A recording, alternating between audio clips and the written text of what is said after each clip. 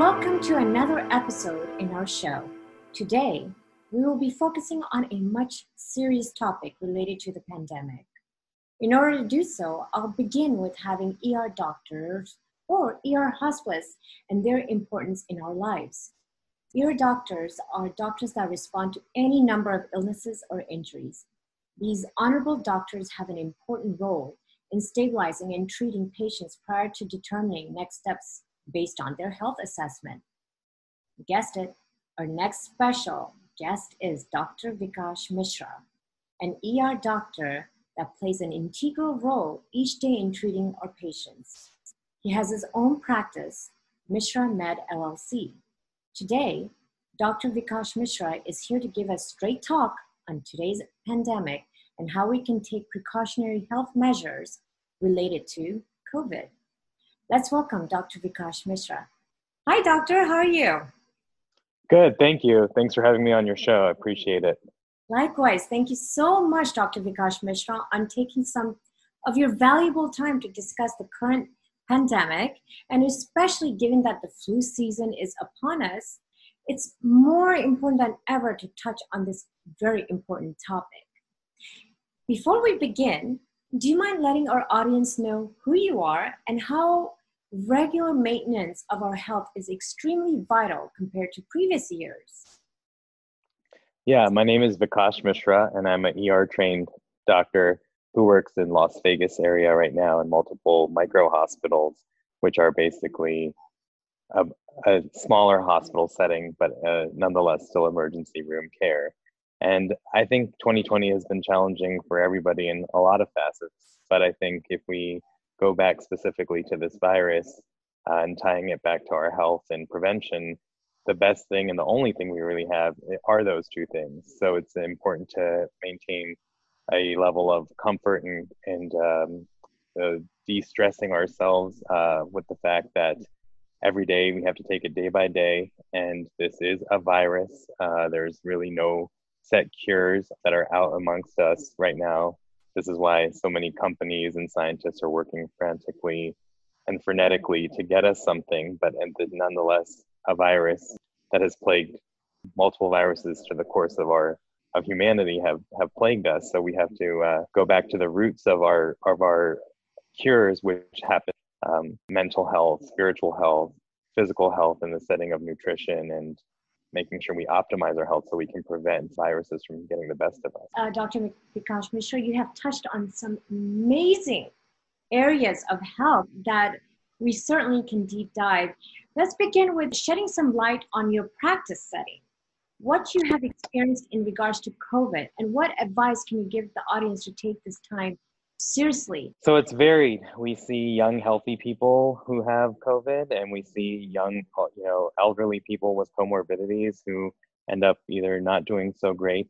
Fortunately, I've had nobody succumb in my clinical setting, but I know of many who have passed away. So my condolences to those family members and those who are dealing with it. It becomes much more real when it's your family member and a loved one versus just a statistical number that you see on the news settings. What I can say is, as I just said, it's very varied. We see people who feel like it is just like the cold and flu and have a little bit of sniffles, maybe a loss of taste or smell, and some body weakness, and to the point where they feel like they don't even need to get tested. And sometimes even those who argue with us for why we're testing them, to very sick people who are requiring oxygen at large amounts and look like they may not make it. And I think in this time, because we're such a population and generation of wanting a quick fix or wanting some certain answers right away, we have to remind ourselves that this is a long process, and that because this is a unique virus that's hit the scientific community and medical community all at once, we have to be patient with those who are the experts in the field and allow them to do what they need to do.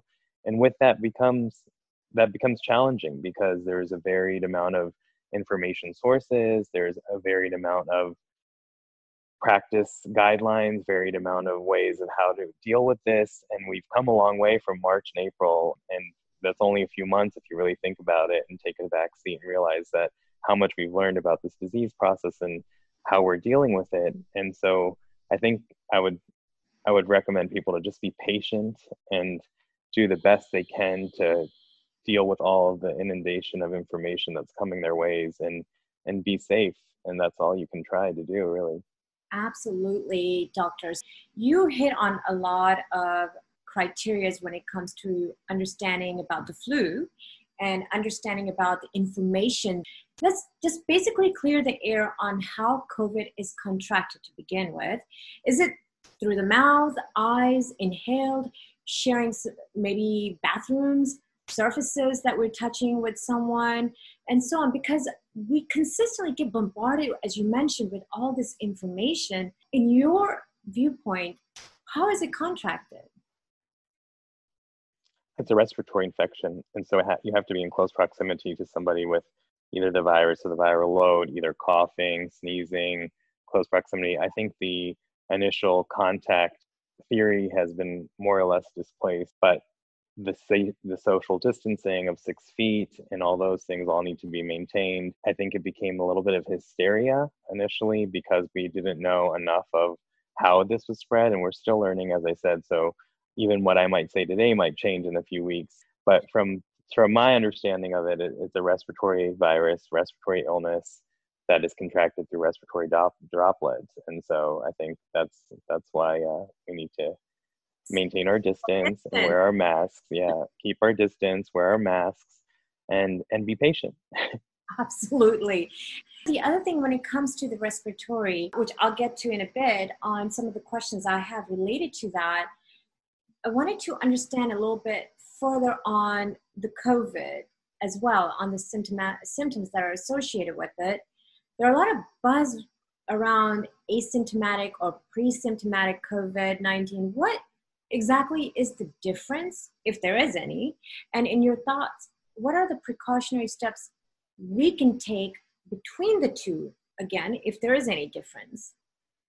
So unfortunately, there's no precautionary steps that you can take to differentiate whether you're going to become asymptomatic or symptomatic. And I think that's challenging because we want a solution, and there's not a solution. So asymptomatic versus symptomatic means that you either feel like you're sick or you don't feel like you're sick. And that's the problem. So there's a lot of people who are asymptomatic carriers, which means that they don't have the cough, they don't have the fever, they don't have the lack of smell or things like that. And so then they're spreading it without knowing it. And that is the problem. And it's scary, especially because we don't know, or I'll take it a step back, or maybe they themselves don't know they're asymptomatic because they may have not had a full-blown symptoms to understand that they need to get tested. Sure. Right? And that's the challenge. So yes, completely agree. So since the holidays are upon us at this moment with Thanksgiving and so many other Christmas that's coming up and you name it, New Year's Eve, and so many will gravitate towards holiday travel, mingling with family, even if they are in small numbers. I mean, family members, let's face it, can be anywhere from 4 to 20. And who knows, during mingling and traveling, you may be exposed to folks that could be asymptomatic or have had the full-blown COVID. We may become vulnerable in becoming exposed to them. If, let's say, one of the recent things I was questioning, if somebody is asymptomatic, one, are they able to acquire COVID second time? Because that's always a question mark with a lot of us. And the people around asymptomatic patients, can regular individuals acquire COVID from asymptomatic patients? For example, if there's a family gathering, right? And in Thanksgiving that's coming up, there's a couple who were COVID positive, then quarantined 14 days and retested as being negative. And the same couples happen to visit the family Thanksgiving gathering. Can they pass COVID to other members? Because that's always a hot topic at this moment. I think the research is still out there, so that's why the best you can do is to try to be as safe as you can and constantly wear your mask, and don't put yourself in a predicament where you feel like if you are not retested and you're not sure if you still have symptoms, and you definitely shouldn't be around elderly or young people. I think that the reinfection has been demonstrated. There are some people who have been reinfected, so we have to be wary. We're not sure exactly the details of the reinfection rate and what that means for those who do get reinfected, but it is out there in the literature that there are people who have gotten COVID twice. And so we need to be wary of that. We need to be cognizant of that fact and basically continue with all of the guidelines that are being put out by the experts until we have further information. It's very challenging. It's difficult for all because it's hard to not be around your loved ones. It's hard to not want to spend time with people, but you also have to do what's right, because I saw a recent meme today and I thought it was really clever. It said, Zoom Thanksgiving is a lot better than an ICU Christmas. Oh, And I thought that really, really, it stuck with me, because it's very easy to have your guard down when you feel like this isn't going to affect me. The numbers are just the numbers. But imagine if you lost one or two members of your family to COVID during the course of this year, how much more it means than just a number. So I think, to answer your question, I think there's a lot of, I wish symptomatic wouldn't get thrown out so much into the community, because I think it confuses people when it's really just saying that there are a lot of people who probably have COVID who you would not expect or suspect to have COVID. And they themselves might not be suspecting that they have COVID. And that's why the spread has gone on and on and on and on. And so I feel there's no way to tell if the person you're sitting on next to in the plane on your cross-country flight to visit grandma has COVID or not. You kind of have to assume that they have it, which is why you have to wear a mask and continue with your social distancing and hand washing, and all of that's laid out there for you. And in actuality, try not to travel unless you absolutely have to. I completely agree with you. When in doubt, stay distant or avoid altogether the social distancing. And I loved your meme. I think that's very important. There's other means, whether it's FaceTime, whether it's Zoom, to interact at this given time rather than just putting yourself or exposing yourself to your loved ones. And thank you for that. Now let's go back to one of the things that you mentioned earlier on COVID testing. So we touched a little bit on when we may have sinus infections or sinus type of symptoms. What exactly are most of the symptoms exactly that prompts us to have that COVID test that should alert us to say, no, this is something serious and we really need to go and get ourselves tested? Right. So that's a loaded question, because it is a virus. It is a virus. It can affect everyone who's the host very differently. So on an emergency room setting, what we really worry about is low oxygen and low oxygenation. So I've tested a lot of people in the last few weeks, and actually have seen a lot of positive cases here in the Las Vegas area. And again, they run the spectrum. The majority of them were actually pretty healthy. I would say about 90% of them went home without a problem. Take Tylenol, take Motrin, maybe something for a cough if it's keeping you up at night. This is where your, vitamins, your orange juice, your nutrients that optimize your health with sleeping well, hydration. And we say this prior to this year with influenza, it was always make sure you get your rest, Tylenol, Motrin, rest. So those two drugs I would say are helpful. Acetaminophen, which is a fever reducer, Motrin, which is an NSAID, which will help with inflammation. And early on, as we've already said, this has already come full circle and will continue to come multiple circles. Initially, there was this small paper out of France which stated that Motrin was not advised. And I think that put a lot of people in a frenzy, because usually when you feel body aches or fevers, you run to get some Motrin. So Motrin and Tylenol, I definitely am a fan of. And I think you were talking about, I forgot where we were going with this, but we were talking about gamut. So symptoms. So specific symptoms. Unfortunately, there's not a specific symptom that I could tell you, hey, this is what you have, you need to get tested. What we really worry about is shortness of breath. And this is an objective shortness of breath. This is not like, I feel short of breath. This is like walking 2 steps or 3 steps makes you feel winded versus before you could walk down the stairs. Hmm. And that is when you need to get emergent. You need to either call 911 or go to your local emergency room. And even that, we've been come a long way from where we were in March with how we treated it. Initially, we were placing patients on ventilators, and I think the outcomes were not so great, and that was a dismal time for big cities such as New York. And I think we've come a long way from there.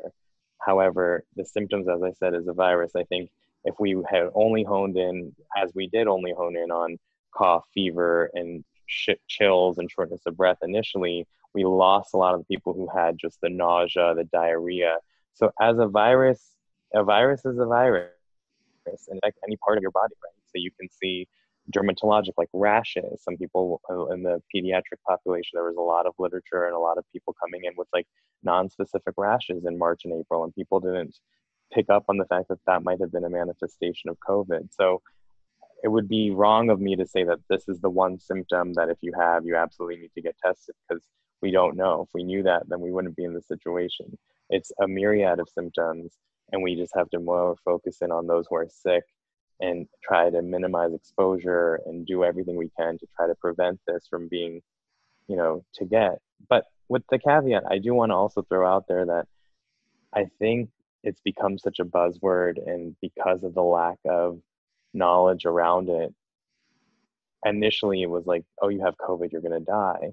And I think that also brought a lot of like fear into people. And I want to let people know that that's not necessarily the case. And if you feel that you need to come to an emergency room, you should go to an emergency room to get tested. And or not, you shouldn't go to an emergency room to get tested, but if you feel like you need to get tested, you should try to make all of the arrangements so that you do get tested, but really come to the emergency department if you feel short of breath.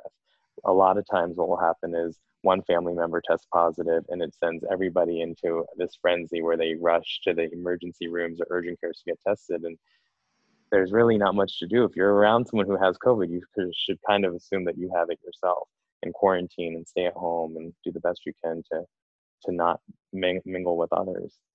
Absolutely. I think you mentioning about the state of panic and just to stay calm is extremely crucial, because it can spread more exposure when you are actually in the hospital, because you don't know who has it and you might be exposed to other illnesses. So word of caution is to actually go ahead and take tests. There are many tests out there before you just try to go to the hospital. If I can Right. rephrase okay. You mentioned about elderlies. You mentioned about certain demographics in terms of who are more vulnerable. What are exactly, I think we want to just circle back on that so the audience and the listeners understand the age group that could be highly exposed, and basically, is there any spectrum of the population more vulnerable to acquiring COVID, such as age groups, health conditions, gender, or ethnicity? Do you have anything to shed light on that aspect? Unfortunately, I don't think that they acquire it at a different rate. I think that they suffer from it differently. So anybody can acquire it, right? So that's why these numbers are going up. You can have young college age kids who are getting COVID at large amount of rates at these big college campuses that have continued to be open for whatever reason. There's a large amount of people between 18 and 24 who are at these universities, and they're in close proximity to each other despite certain procedures in place for them to not be. However, acquiring it, I think, is widespread. We see 3-year-olds with it. I saw a 3-year-old with it. I've seen an 86-year-old with it. So I don't think it's safe to say acquiring it is age specific. I think the big crux is those who are elderly with comorbidities, mainly diabetes, hypertension, hyperlipidemia, high cholesterol. Those are the ones who usually tend to have a not such a great time with this disease. Right, because they're immune compromised. And I think that goes right, exactly. So I think the ones who don't fare well with it are the ones who have comorbidities. But it's, those comorbidities, unfortunately, in the Western world are pretty prevalent and rampant. And there's a lot of people who have diabetes and hypertension, and so that's what you got to prevent. I saw a 70-year-old a few weeks ago who's unfortunately had a cancer surgery, and her grandkids just did not want to believe the social distancing thing. And so unfortunately she got it through her grandkids. She luckily did okay, but I think she's done okay. But you just have to be really cognizant of who you're exposing just because you are running around doing your thing. And I think that is hard. The millennials, the generations below us, they're doing their best. They've been forced with a challenge like that was unforeseeable to any. And so it's easy for us to point fingers and say, well, if these people wouldn't do this, that, and the other. And I can understand that sentiment because a lot of people are frustrated. I mean, we're going on to month eight now of this, and it's very difficult for people to continue to maintain the distancing and also just getting frustrated, and that's understandable. And I think we have to acknowledge that and not point fingers. But yes, it is very easy for younger generations to not understand the severity of this or the brevity of this, because to them it is like a cough and a cold. But if one of them were to lose their grandparents or to lose their mothers or something, then it wouldn't just be a cold to them. And that's why I think it's just the frustration is real, the anxiety is real, the emotion involved with all of what's going on and the changes that everyone has to endure is real. And we have to acknowledge that. We can't brush that aside. The depression, the psychiatric component of all that is going to, the toll. I mean, we're going to see this for a year or so at least, in regards to what people lost, in regards to their jobs, their finances, their relationships. A lot is yet to come. And I think we have to count our blessings as blessings and count the unfortunate things as unfortunate things. So this is an unfortunate time. There's not a lot of answers. There's not one specific population who acquires this more than the other, but those who acquire it and have comorbidities, unfortunately, do not do as well as those who don't have comorbidities. And it's just so hard because we're an intermingling society, and everyone probably can name 5 or 6 people they know who have diabetes and high blood pressure and high cholesterol. And those people might not do as well as somebody who just gets a cold and is over it. So it's just the whole spectrum. That's the problem with this thing. It's like the spectrum of symptoms, the spectrum of people who get it, the spectrum of whether you do well with it or you don't do well with it. It's not so clear cut. It's not like strep throat where it only affects your throat and to prevent a complication by giving someone an antibiotic and they're done in 10 days, they're fine. It's just the whole gamut, and that's what's frustrating about it. And that's so true. I think you've pretty much summarized well when it comes to the seriousness of COVID, that we shouldn't take it lightly, no matter who you are, what age group you fall in. And thank you for that. Hopefully the listeners have understood now, when in doubt, and certainly when there's a bit of a question in your mind, keep your distance. Take extreme precaution before you make any drastic decision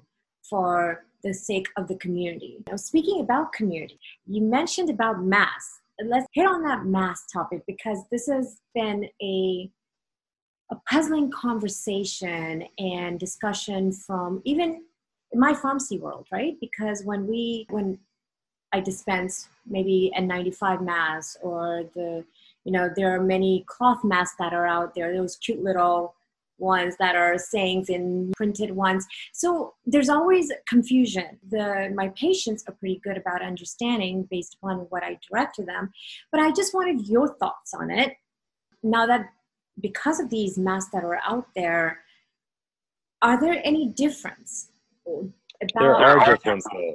Yes, please do tell. So the safest ones are not the cloth ones, but the surgical masks, the blue ones.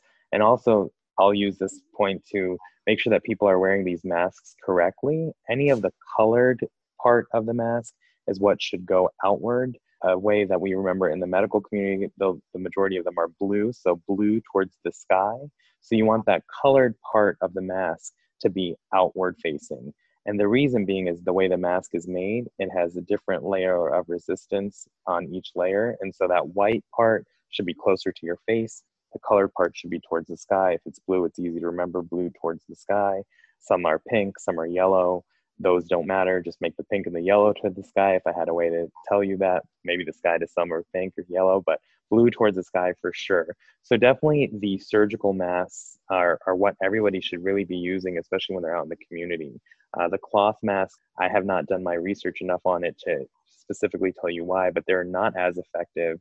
Definitely those scarf type of things that people just roll up or not, that has been proven, I think, in a study from Duke University that said that those were actually not only not effective, but actually harmful. And so the N95s really should be limited to healthcare workers who are in the hospitals with multiple exposures, and also usually even within the healthcare setting, there's some conversation and talk about how the N95s really only need to be used when you're actually doing a procedure with someone's mouth. So dentists, if anybody's seeing dentists emergently, which they should be if they have like a horrible root canal infection or something like that, or if there's someone doing an endoscopy with a gastroenterologist and or an ENT, those are times when the mass surgeries in the operating room, N95s would be helpful. Really, no one who's out in the community should be wearing an N95. That's not necessary. It's a waste of resources, and it's really not helping anybody more than the other. I do see a lot of people. I have flown a few times. I go back and forth to California for work, and so I have flown, and everyone's all in their masks and stuff. And in the end, you have to do what's comfortable for you without hurting or harming those around you. So if you feel like you want to wear an N95 mask with a shield, go ahead. But you really just need this the surgical masks with our blue, pink, or yellow on the outside. That is what you need. It should last about a day or so, and then you need to throw it away and unfortunately get another one. And that's it. Mask up, mask up. And then to hit on, I know you like to bring it back to nutrition and health. And I think as I was trying to prepare for this interview, I thought, what can I say? And I look back to our ancestors who've dealt with multiple viruses. Everyone keeps talking about the Spanish flu of 1918. At that time, there was not IV remdesivir and all these hot topic drugs that you hear about. And all they had at that time was good nutrition. And maybe they did have Tylenol and Motrin and things like that to reduce their fever. So let's go back to the roots, do the best we can. I'm not saying that Tylenol and Motrin is going to save everybody who has coronavirus, but for the majority of the people who do get asymptomatic and or asymptomatic carriers, those types of things, good rest, nutrition can be helpful. I'm not saying I am an allopathic physician. I'm not a naturopath. So I'm not saying that that's all that you need, but I'm saying that there is some benefit into rest, hydration, and optimizing your vitamin status and your nutrition, which would be very helpful. I think as any pandemic hits, as any natural disease and or even like typhoons or earthquakes with this type of magnitude hit, there's always research that comes 4 or 5 years down the road of like, oh, well, this might have helped or this might have helped. And I do think that if we look back and kind of step back, I do think there will be some positive findings on how people had what nutrition, even their eating type. I'm not a vegetarian or vegan, but I do believe that maybe there might be some added benefits to vegetarianism or veganism in regards to how they manifest and how they deal with COVID versus other people. But that obviously is not out there. That's not scientific. That's just my hunch that there will be some good guidelines down the road that might say that nutrition played a part in whether or not someone succumbed to COVID. Being in the health profession and to understand that ultimately, if we want to strengthen our immune system and keep ourselves healthy, it brings a layer in terms of keeping the sickness at bay.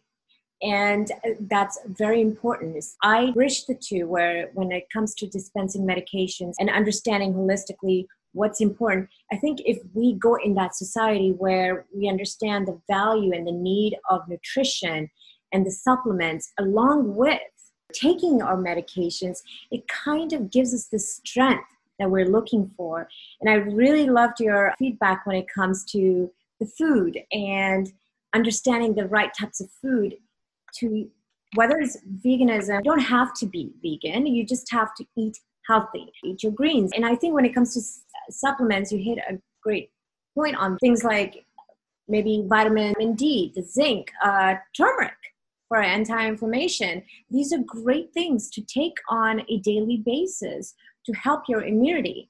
So I really appreciate you bringing that to light. Now let's talk about the flu, shall we? It's because we're in this season, it's becoming a little tricky to understand the symptoms, because a lot of the symptoms can be overlapped and can be interrelated to the COVID symptoms.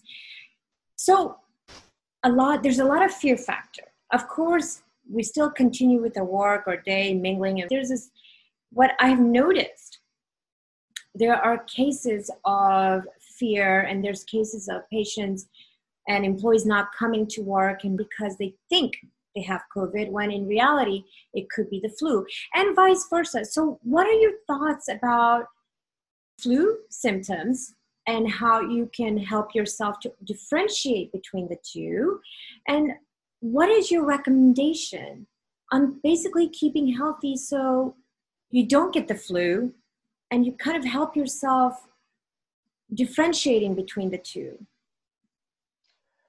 So again, a loaded question. There's really no way to differentiate the two, unfortunately. So there are a lot of people who have the flu and have COVID at the same time. I've seen that a few times this past week and a half here in the Vegas area. They're very hard to differentiate. The one thing though is you can get your flu shot, and you should get your flu shot, so you can kind of take that piece out of the picture. And in regards to differentiating the two, as I said, I would say COVID has a more, and this is again just anecdotally, but COVID has a more broad spectrum. Like some people will have nausea, dizziness, muscle aches, whereas usually with the flu, it's pretty much fever, cough, runny nose. There are some people who just have the nausea and diarrhea associated and get the flu that way, but you can, if you're just having upper respiratory illness symptoms, i.e.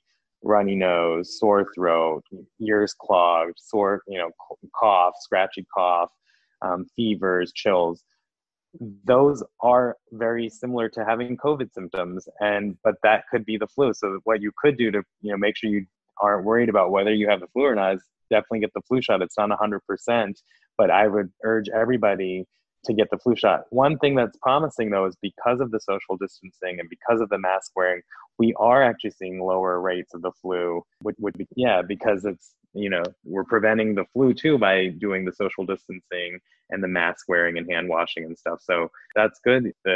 Kill two birds with one stone. Wear your mask, wash your hands, and don't get the flu or COVID. But unfortunately, there's no real way to differentiate if someone's suffering from COVID or the flu if they happen to have them.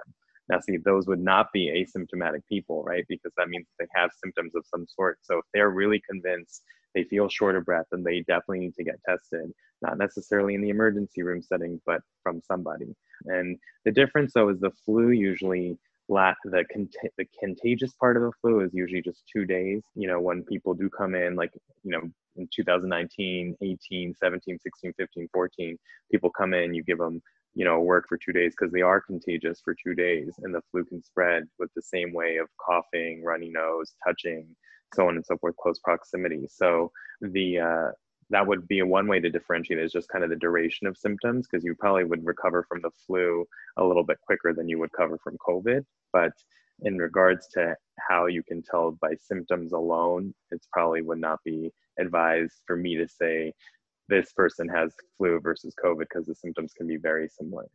Exactly. So, just out of curiosity, does taking the flu vaccine reduce the chance of acquiring COVID? No. Exactly. We wouldn't have these crazy companies working their tails off to try to get us these vaccines if they could just give us a flu vaccine and be done with it. So no, absolutely not. The flu vaccine will not cover you from getting COVID. So. Exactly. Now, so I think the main takeaway with flu is get your flu vaccines, especially now, to just prevent any issues. I mean, in the past, if you weren't taking, that's great, because we didn't have this fear of the pandemic, right? Get your flu vaccine as quick as possible. Mm-hmm. And yes. I really loved the way you spoke about the COVID situation, what we need to do, and thank you for this. I couldn't have spelled it out better than myself, so I appreciate this talk today, and just getting everyone ready for basically the cold season. And that's what I really wanted. A lot of us are actually tired of talking about COVID, and I get it. But because it's not going away and because we're entering the flu season, it's more important than ever to take extra precautions.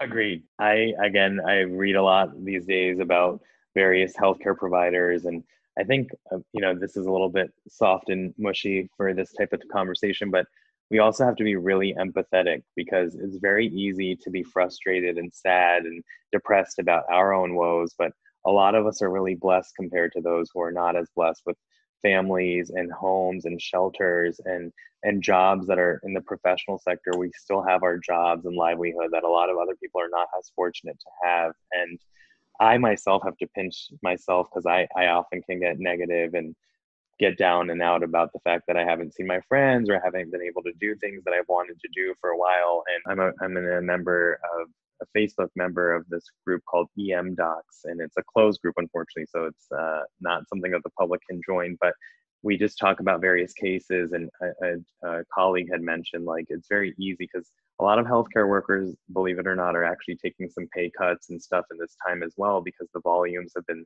so low in emergency room settings or in hospital settings, and a lot of them are suffering too, but clearly not to the level of those who have no livelihood. And so the meme or the post was just about kind of stepping back and realizing that even if things are kind of not so great for you in this time, for those who have businesses, there's people who are in a much worse situation. They might have even had multiple family members succumb to this disease and yet still have no livelihood, the mom and pop businesses and so on and so forth. So just always count your blessings, be thankful for what you have. It's very easy as humans to be a little bit pessimistic about what you don't have, but unfortunately in this season of giving and this holiday season around us, we really need to go back to the roots of what this is all about. It's about cherishing your loved ones, cherishing the memories, and strengthening those bonds and those positive things that you have to be thankful for. And it might not be a tangible Thanksgiving dinner, it might not be a tangible gift this year, but it might be even the true seasons of blessings and greetings in regards to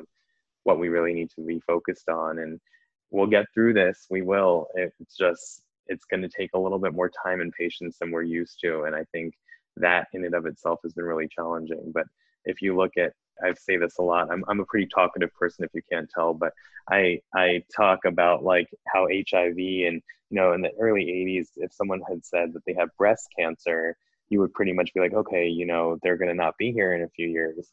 But now look how far we've come. There's people who are survivors of breast cancer. There's people who are surviving with HIV.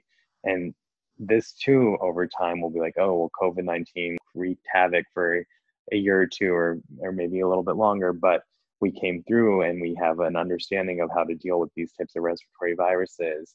And so I think we just have to be a little patient. We have to maybe think outside of the box a little into how we're going to spend the holiday season with our loved ones and friends, but also cherish that you have a lot to be thankful for and blessed for, and everyone isn't in that situation. So just have a little bit of empathy. I think it's something that as you say more and you think about more, you kind of do more. So everyone should be reminded to just be a little bit more empathetic in this holiday season, because what you might be thinking is plaguing you and your loved ones of not being able to take that trip to Disney World or not being able to mingle with, your 60 family members. Someone is probably in a lot worse situation where they've lost a lot more this year than what you think you've lost. Absolutely. And thank you for such an insightful and beautiful thought, especially coming from a health professional like yourself, and to be so human about it. And that says a lot, my dear listeners, that this is the moment to really cherish, as Dr. Vikash Mishra has said, what we have and the blessings we have and what we're grateful for. And just think of those moments, and pretty soon this will pass. And if we really care for our neighbors or society or community, and just think of them as our own, and do our part in taking care of ourselves and be safe, we can stop this epidemic much quicker than you think. And I really hope you're taking safety as an essential part of your life. And if you want to reach out to Dr. Vikash Mishra in terms of getting other valuable feedback, Doctor, how can we reach out to you? This is my first podcast. I appreciate it. And I just started an Instagram. It's called Real Talk Doc Talk, just up and running. So that would be a way to message me there first, and then we can go from there. It's on Instagram. It's just how it's spelled. It's RealTalkDocTalk. Real Talk Doc Talk. Yeah, reach out to me if you have any questions. As long as I'm not working clinically and I'm not inundated at work, then I will try to reach out with whatever answers I can. Again, more of this is anecdotal, just what I've seen and experienced versus true clinical research. I'm happy to answer any questions anybody would like to field me. Thank you so much. There you have it. Thank you, listeners, for today's show. I love you guys. Take care. And always, cheers in health.